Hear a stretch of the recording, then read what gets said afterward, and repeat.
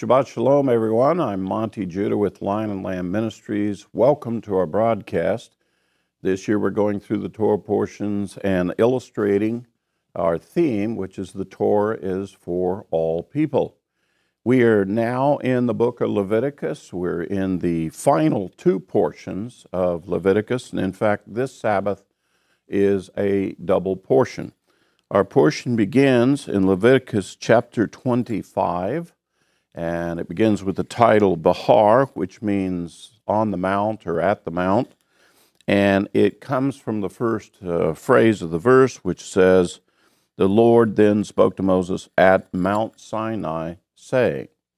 The second portion is going to begin pretty quickly in chapter 26 at verse 3, which begins, "If you walk in my statutes and keep my commandments as to carry them out." If you walk is the name of the final portion for Leviticus. So when we complete this portion, we will have completed the book of Leviticus this week.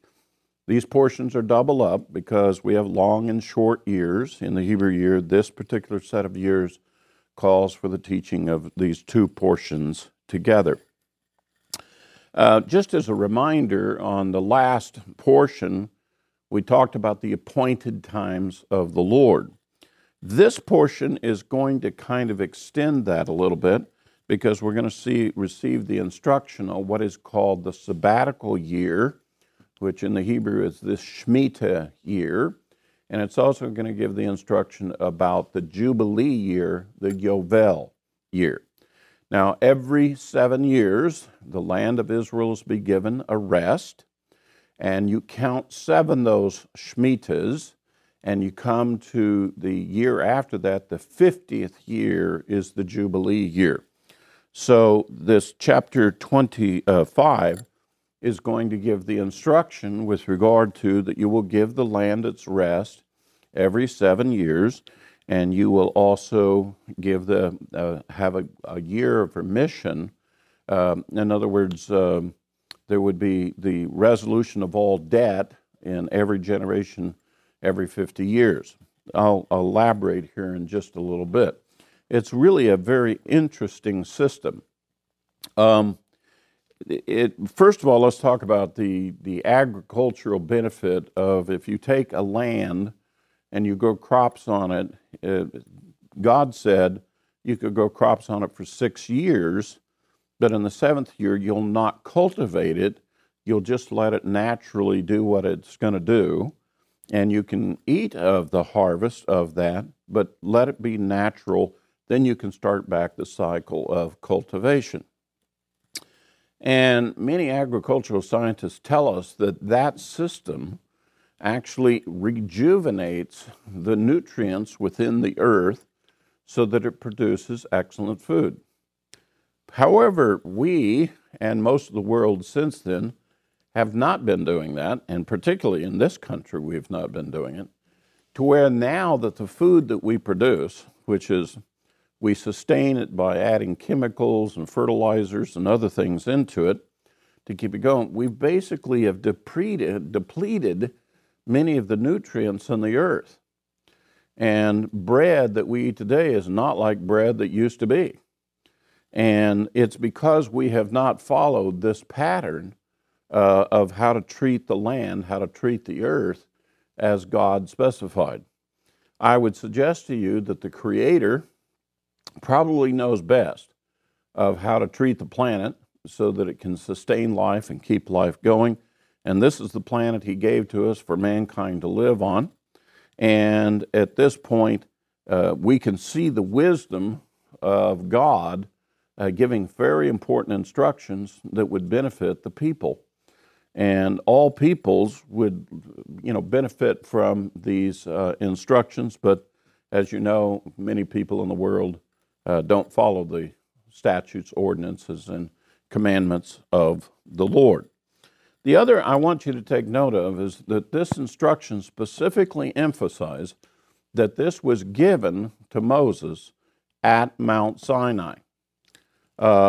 This isn't where Moses decided to write the other books after they left Mount Sinai and other things like that. This is specifically was given additionally to the children of Israel through Moses at Mount Sinai at the same time as the giving of the Ten Commandments. So that puts a little more oomph into what the instruction is. And again, this follows the instruction we had about the Moedim, about the appointed times of the Lord. Let me touch on this Yovel year. Let me read to you here where it begins that particular part. Verse 8, you are also to count 7 Sabbaths of a year for yourself, 7 times 7 years, so that you have the time to give Sabbath of years, namely 49 years. Now, on the next year is what it's referring to. You shall then sound a ram's horn on the 10th day of the 7th month. On the day of atonement, you shall sound a horn throughout all of your land. You shall thus consecrate the 50th year, that's one after those final Shemitah years, and proclaim a release through the land to all of its inhabitants. It shall be a jubilee for you, and each of you shall return to his own property, and each of you shall return to his family. The land of Israel was apportioned out in lots under the days of Joshua, and the tribes received certain portions of the land of Israel as we know today. And what would happen is within that tribal land, certain lands would then be portioned out within that tribe to, say, individuals so that everybody had a part. And let's say that the man who had this particular part, let's say that he wanted the revenue that would come from the land for another purpose, that he didn't want to live on the land, he didn't want to work the land. Instead, he would sell the land to someone else. Well, the way they would calculate the value of the land is how many years still remained on the land before the Jubilee year. So, for example, let's say he got the land in, say he'd been there for 5 years, and that he wanted to sell the land. Well, he could sell it for the value of 40, in this particular case, 44 years, the total for 49. And they would calculate the value of the real estate based on it. If he had been there for many years and the year of Jubilee was going to be coming in 3 years, he could only sell the land for 3 years, and the valuation would be for that period of time. And there's a lot of people who would become poor, and they would become indebted, and they would have to sell the land to either pay their debts or to be able to live. But on the 50th year, that family, whether it be that man or his children, would be given the land back again. And whoever was using the land had to release it back to the original owners and the descendants of that tribe. As far as we can tell, Israel didn't do a very good job of historically keeping the Shemitah years or the Yovel years. The whole story of Nehemiah, and well, Jeremiah first, then Nehemiah, is Jeremiah complained to the house of Judah that they were going to go into captivity because they had not kept the sabbatical years. And in fact, he projected that they were going to be in captivity for 70 years because for 490 years they had not kept the sabbatical year of the land. They had not treated the land. And God had promised that he would cast them into the lands of their enemies if they disobeyed the Lord with regard to this. And so he projected they would be in Babylon for 70 years. Sure enough, they were. Daniel saw that prophecy, understood what it was about, projected when the house of Judah would be returning, and they did. Now, that's when Nehemiah showed up, and he was helping to rebuild the walls of Jerusalem for when the remnant returned. But then he observed that the children of Israel, even after all of that, and had just come back, that the very next sabbatical year, they were seen bringing the harvest in on the Shemitah year, that they had cultivated the land. And Nehemiah then explained to those in Israel they had brought upon them 7 times the punishment. And that's what our next portion is about, is what we call the 7 times punishments, because God went on to further to say that if you won't obey these commandments and keep these, then he'll bring 7 times upon you the punishment for it, and so forth. Now, if you look at the state of Israel, since the history that we've seen how Israel was divided into 2 nations, the house of Israel, the house of Judah.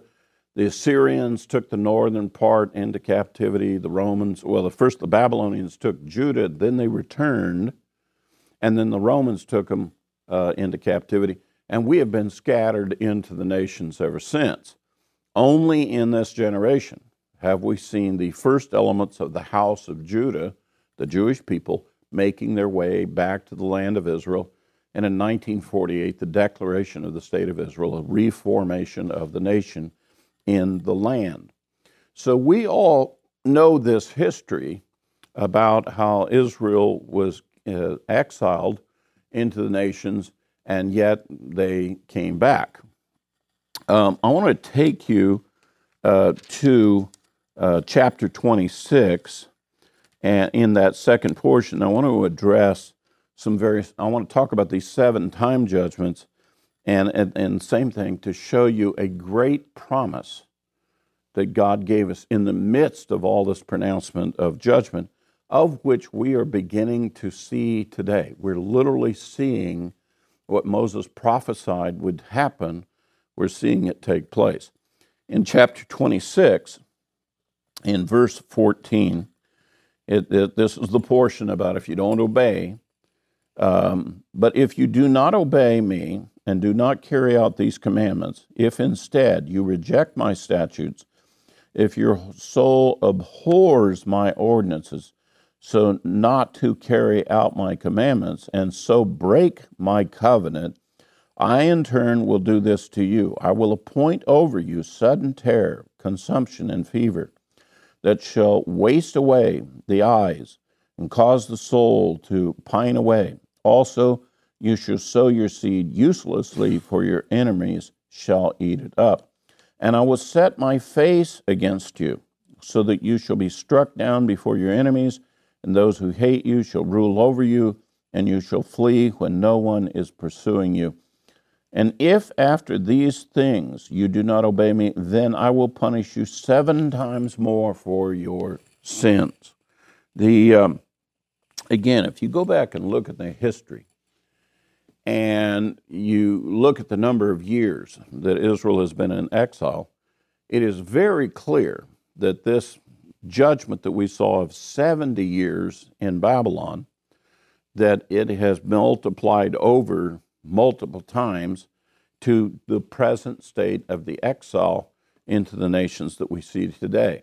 And all of the descriptions that follow thereafter, you can see the evidence where Israel not only rejected the commandment, but they actually hated the commandment. They abhorred the commandment and were negative toward what the Lord had said and speaking against it and opposed to it. And it goes all the way down until we come to the part, verse 21, where it says, if then you act with hostility against me and are unwilling to obey, I will increase the plague on you 7 times according to your sins. Again, more judgment to come and more multiples of judgment to come. Now, in Israel, rejecting the statutes, ignoring them, abhorring them, refusing to obey the Lord is one dynamic. But he went on to say, if you take it to another level, specifically if you act with hostility toward me, and let's stop right there and ask that question. How in the world would you act with hostility against God? Say bad things about him? I mean, that's not what really would be hostility. The only event that we have in the history of Israel which falls under the definition of where Israel's act with hostility toward God, is in the killing of the prophets and the killing of the Messiah. That is overt hostility against God. And that's the reason why the subject of Israel killing the prophets is so significant, and the death of the Messiah is significant in that regard, because those were the thresholds that God had used and spoke through Moses when God is going to be doing these judgments upon it. The prophets, for the most part, did not emerge in Israel. We had a time of judges, but the prophets didn't really emerge until in the time of when the northern kingdom and the southern kingdom were operating. Some of the prophets went to the northern kingdom, the house of Israel.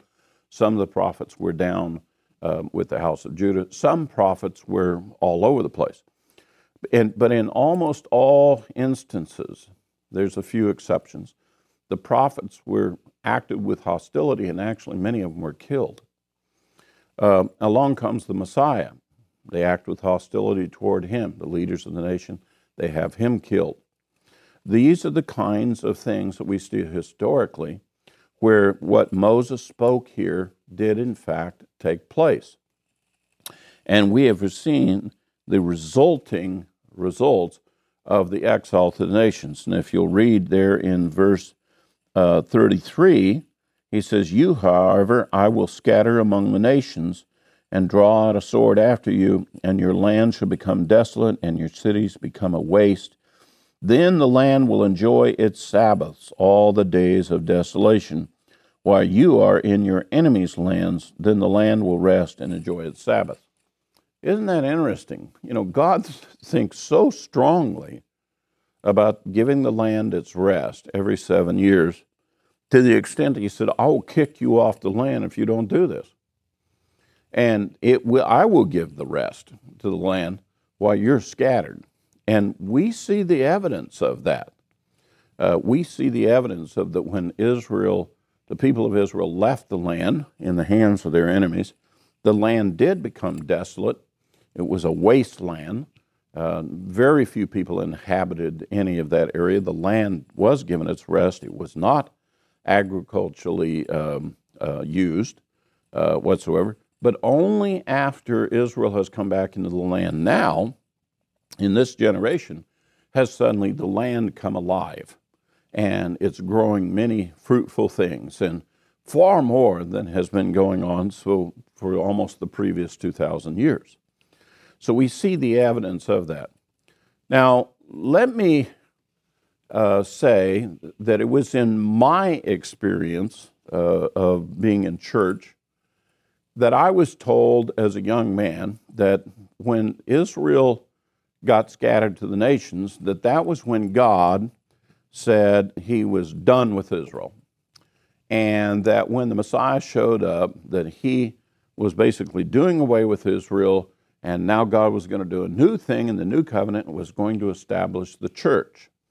And that the church was now going to become God's system of reaching the world and be a part of it, and God had given up on Israel and didn't want anything more to do with Israel or the land of Israel and the temple service and all that. And hand in hand with that, I had many Christian teachers stand up and teach me that all of those things that were in the Old Testament, from Moses through the prophets, there was a weakness in them. They just weren't, the people weren't good enough, and the system that God had set up wasn't good enough to sustain it and to keep it going.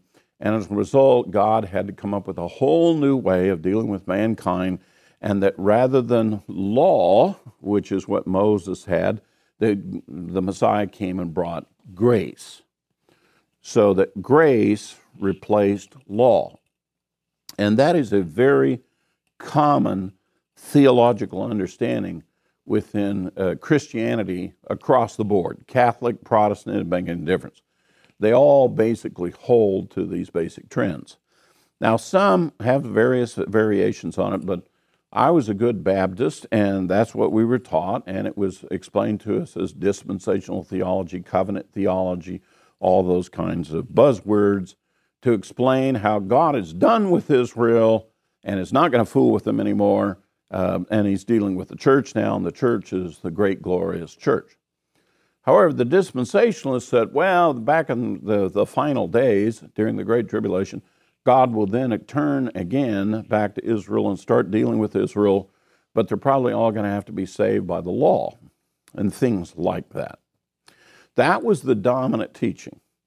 And when I confront church people today about this teaching, first of all, many of them don't seem to have the appreciation for how strongly that's been taught to them.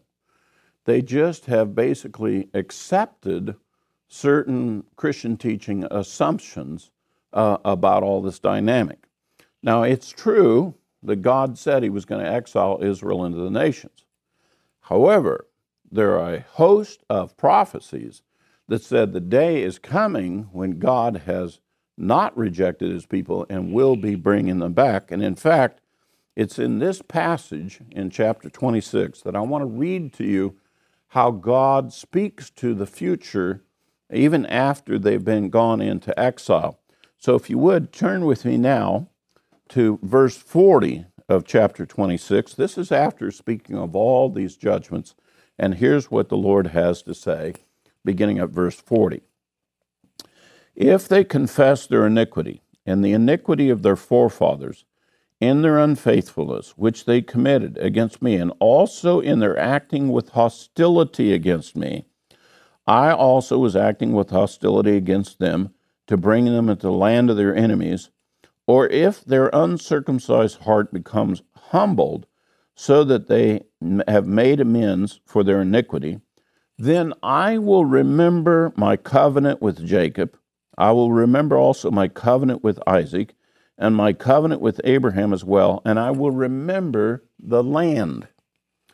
For the land shall be abandoned by them, and shall make up for its Sabbaths, while it is made desolate without them. They, meanwhile, shall be making amends for their iniquity, because they rejected my ordinances, and their soul abhorred my statutes.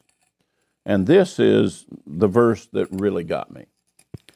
Verse 44, yet in spite of this, when they are in the land of their enemies, I will not reject them, nor will I so abhor them as to destroy them, breaking my covenant with them, for I am the Lord their God. But I will remember for them the covenant with their ancestors, whom I brought out of the land of Egypt in the sight of the nations, that I might be their God. I am the Lord. So yes, Israel disobeyed. Israel got scattered into the nations. Israel has been scattered for many, many years into the nations. But God has said that if there's a turning of their hearts, a humbling on their part, a recognition that their ancestors violated the commandments and was attempting to break the covenant that God made with them, that God would not reject them, would not destroy them, even if they were in the lands of their enemies, and would remember the covenant with them and for them. Now, in my basic church theology, we were told there was an old covenant, there's a new covenant, and the old covenant is done away with, and the new covenant has replaced it. According to what just Moses said here, that is absolutely a false teaching. The original covenant that God made with the fathers and down with their descendants through Moses, God says he remembers that covenant, and he's the one that keeps that covenant. It doesn't make any difference what Israel did with the covenant. God's still going to keep the covenant. One of the things I was told about God's covenants is they were conditional. That if Israel violated the covenant, that would break the covenant and it's over with. And that's not true about covenants that are made with God. The covenants made with God, God remembers all of the covenants that he's made with mankind. That's the reason why he's not a man. He's God. And oh, by the way, God has the power, the authority, and has stated his intention to remember to keep those covenants. So the covenant that God made with Adam is still in effect. The covenant that God made with Noah is still in effect. The covenant that God made with Abraham, Isaac, and Jacob is still in effect. The covenant that God made with Moses and the children of Israel is still in effect. It didn't go away. It's never been replaced. Now, was Israel punished? Yes. God said he would do so. But also, as sure as you are looking at how Israel's been scattered in the nations, you can look with the same assurance that God is keeping the covenant with Israel thereafter. Now, okay, let's accept that premise that God has maintained the covenant, and the new covenant was simply an extension of the other covenants and was added to them. And the Messiah didn't come to reject Israel. So how do we explain what we have as this entity called the church today? Well, you're not going to like what I'm going to tell you. The church is this substitute that was made for Israel. It's the dominant substitute. I'm not denying the fact that there's a whole world full of people who think that the church is something different from Israel. But I have news for you.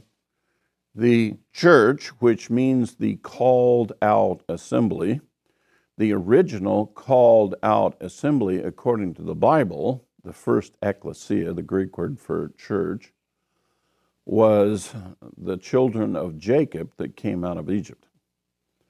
They were the first called out assembly. And oh, by the way, when Israel comes back to the land, they will be called out of the nations to come back to the land, and they will be the church. It's not that the church has become the new Israel. I have a little telegram for you, a little news flash. Israel has never gone away. And a lot of my brethren in the New Covenant faith, whether you realize it or not, you're actually part of the Commonwealth of Israel. You're actually part of Israel. When you decided to believe in Jesus Christ, Yeshua the Messiah, you identified and were adopted into the family of Abraham. The scripture clearly says that that the Messiah is the seed of Abraham. When you believe in the Messiah, you become part of the family of Abraham. The family of Abraham is what produced Israel. So your definition is you've been adopted into the family, the same family that we Jews are in, the same family that all of Israel is in. That's the reason why Paul talked about that we're the commonwealth of Israel. And it's not that we replaced Israel. We are Israel. Now, a lot of people like to think there's only Jews and Gentiles in the world. That's a stereotype. You know, the Jews are Israel, everybody else is the nations.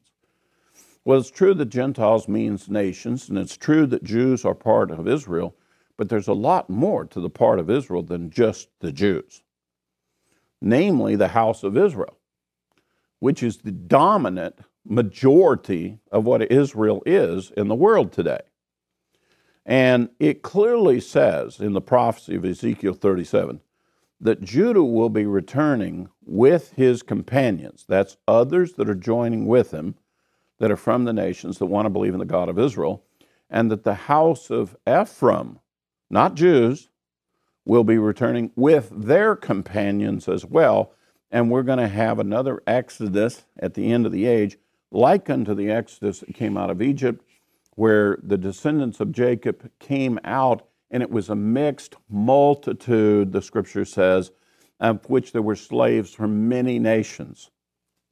They came out and they became one assembly, and they became numbered and named as the 12 tribes of Israel. There still is 12 tribes of Israel. It hasn't gone away. We have difficulty on our identity as to who we are, but if you believe in the Messiah, the King of Israel, you're part of Israel according to this biblical record. And here we are out intermingled in the nations. We look like the nations. We smell like the nations. and there's Jewish distinctiveness in the nations, but the Jews are only a subset of what Israel is. To replace Israel, to carry out this covenant theology, to make a New Testament that replaced the Old Testament, all of that business, they had to make Israel go away, and they had to put in a substitute. So churchmen came up with the idea, we'll call it the church. And most of Christianity today has followed that theological bent. And that's been, if you will, the age of the Gentiles. The Gentiles have taken on a Gentile characterization of the faith as descendants of Abraham. And as a result, we have our present dynamic in the world today. But now Messianic Jews, Messianic believers, are unifying under the banner of Abraham, Isaac, and Jacob, turning back to the instruction of Moses, back to this instruction, and are suddenly realizing, wait a minute, we're all part of the same family. And this did not set up the establishment of the church. This has always been the establishment of Israel and what would happen to Israel. Here we see the house of Judah has left the nations, has returned back to the land. That's what it said was supposed to happen. But it also says that the house of Israel one day is going to be coming and joining with the house of Judah. They'll become one in the hand of the Lord. And we believe, as the prophecy says, that will take place because the Messiah will be bringing them back. Now, the Messiah has come and done the work of redemption. He offered himself up as a sacrifice for our sins and grants us the gift of salvation. But the next great work of the Messiah is the work of restoration. He will restore all things, and that means he will restore Israel. I know this is going to be tough to hear, but let me go ahead and just lay it on you. Unlike today, in the Messianic kingdom, I don't believe that you're going to be able to go down to the corner and visit First Baptist of the Kingdom or the local Presbyterian church, and there won't be any Catholic cathedrals in the kingdom. In the kingdom, where the Messiah dwells with us in the land, there will be Jerusalem, there will be a temple, and we will all go to that place to worship the Lord. And there will be no need for any so-called church in that time. And there certainly is no reference to the church beyond that. So this church thing that we've got, this whole concept that we have in the world prevalent today, is actually a fabrication as a substitute for what the Bible calls Israel. Now, you're probably irritated with me, and you probably don't want to hear this. But that is the reality of what this scripture teaches. It flat out says, right here, that God would never reject nor destroy his people, even though they're scattered in the nations. And Israel has kept his promise. Did you know the nation of Israel is the only nation in the history of the world where they have been overrun by their enemies, scattered and taken captive away from their native land, and then now have come back at a later time, come back to their native land and reestablish their nation again? Only Israel in the history of the world has done such a thing. No other nation has done that. That's exactly what Moses said would be happening. And that's what we see has taken place in our days. Now, when it comes to the subject of the Torah is for all people, I want to speak specifically to the people that are standing on the earth today with me. These words are being fulfilled within our hearing. It's within our days that these things are happening. God is going to be turning his face toward Israel and to the people who believe in the God of Israel and the Messiah King of Israel, with those who have humbled their hearts, those who have ceased from acting with hostility toward God, who no longer agree with the concept of killing God's prophets or his Messiah. and who want to learn the statutes and ordinances and the laws of God. Thus, that's the reason why you're part of this Torah study.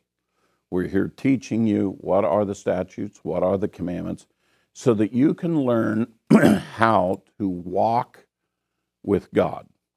If you go back to chapter 26, the beginning of our second portion, verse 3, if you walk in my statutes and keep my commandments so as to carry them out. The common expression that we use, well, I'm walking with the Lord.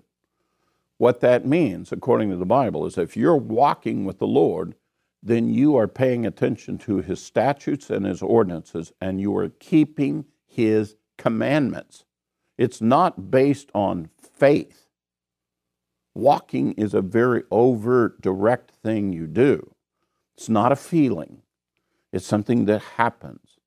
And so when you walk with God, each day you keep his commandments. In the course of us in a year, we have his statutes concerning his appointed times, keeping the Sabbath each week, keeping Passover, unleavened bread, leading to Shavuot, over to trumpets, to atonement, to tabernacles. We keep those Moedim throughout the year. Every 7 years, we keep the Shemitah year. Every 50 years, we keep the Yovel year. Are we doing this all at this present time? No. We're scattered in the nations still. We're still subject to many things that we don't have control over. Well, the day's coming when we're going to get to go back to the land. The Messiah is going to bring us back. What are we going to do there? These commandments. We're going to keep these commandments then. And we're going to walk directly with the Lord, and he's going to walk with us. So what are we doing here in the nations where we can't keep all of this stuff? Well, we're demonstrating to the Lord. We've humbled ourselves. We've turned away from the nations. We don't want anything more to do with Egypt. We want to follow what the Lord has said. So we're demonstrating that our hearts are yielded to the Lord, so that the Lord will know we'll obey him when he brings us back. Part of the reason why we were scattered in the nations is, although we would say everything perfectly with our mouths and our lips, our hearts were far from him.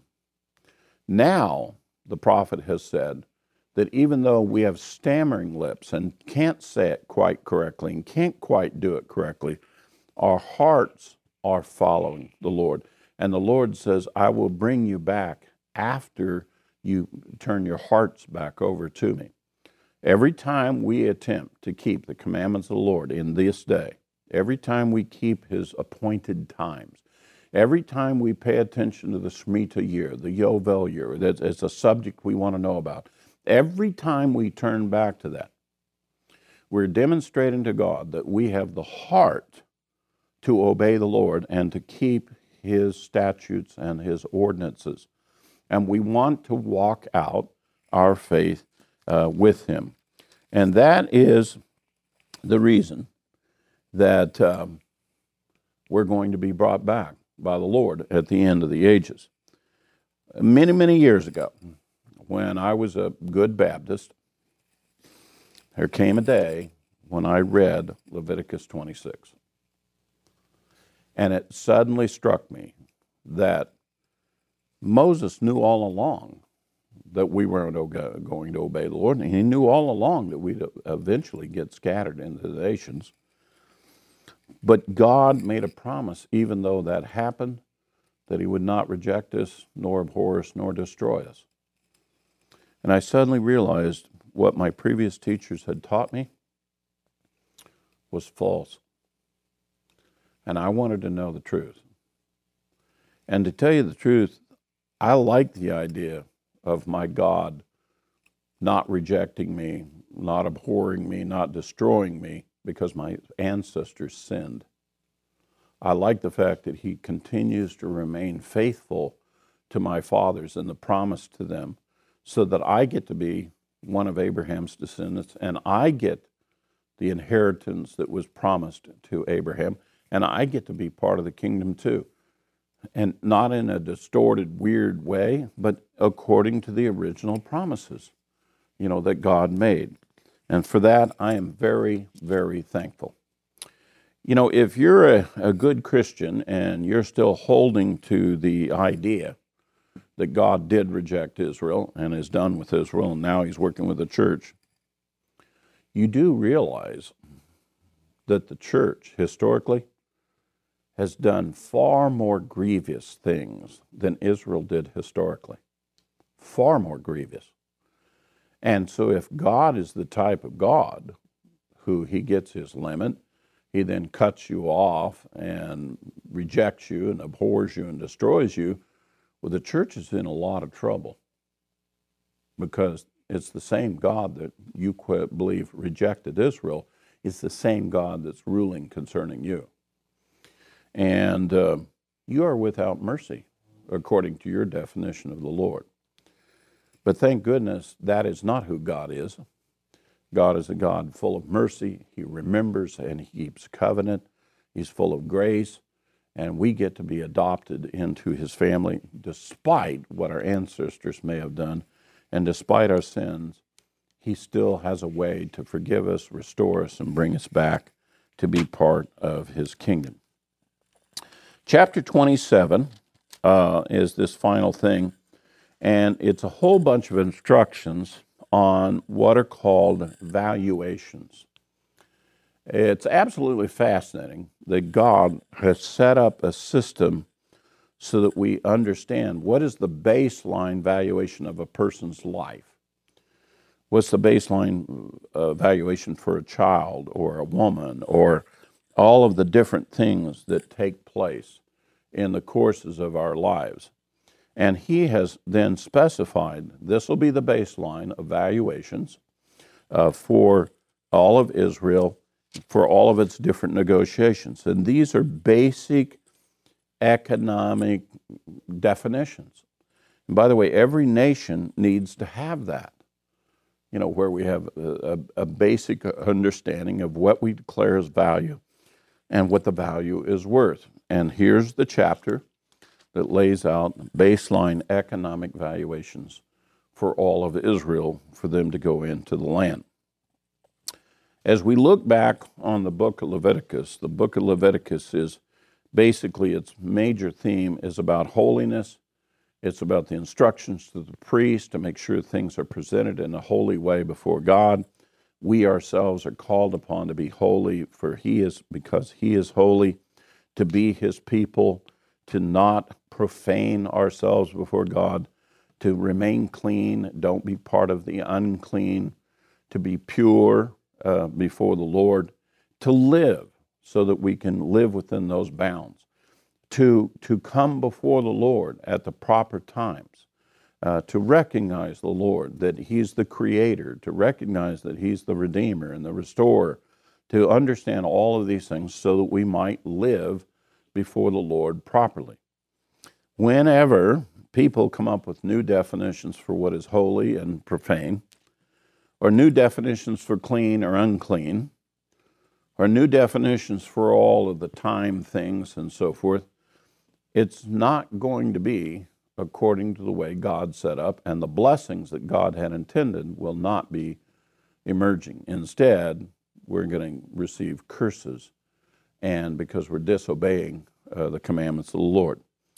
Basic common sense says that we should obey the Lord, that we should go his way, his system.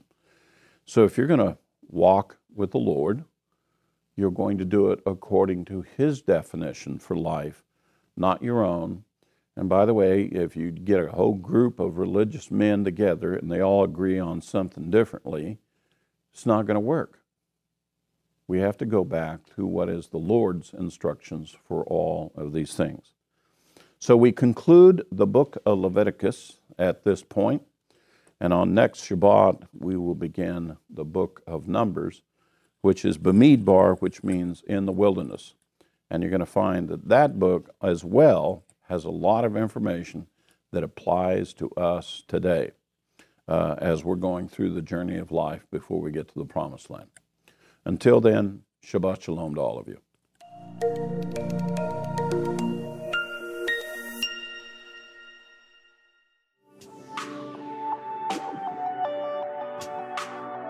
Thank you for joining us.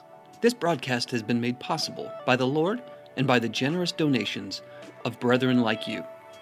If you would like to give a donation to help keep this broadcast on the air, please visit llgive.com. Thank you, and shalom.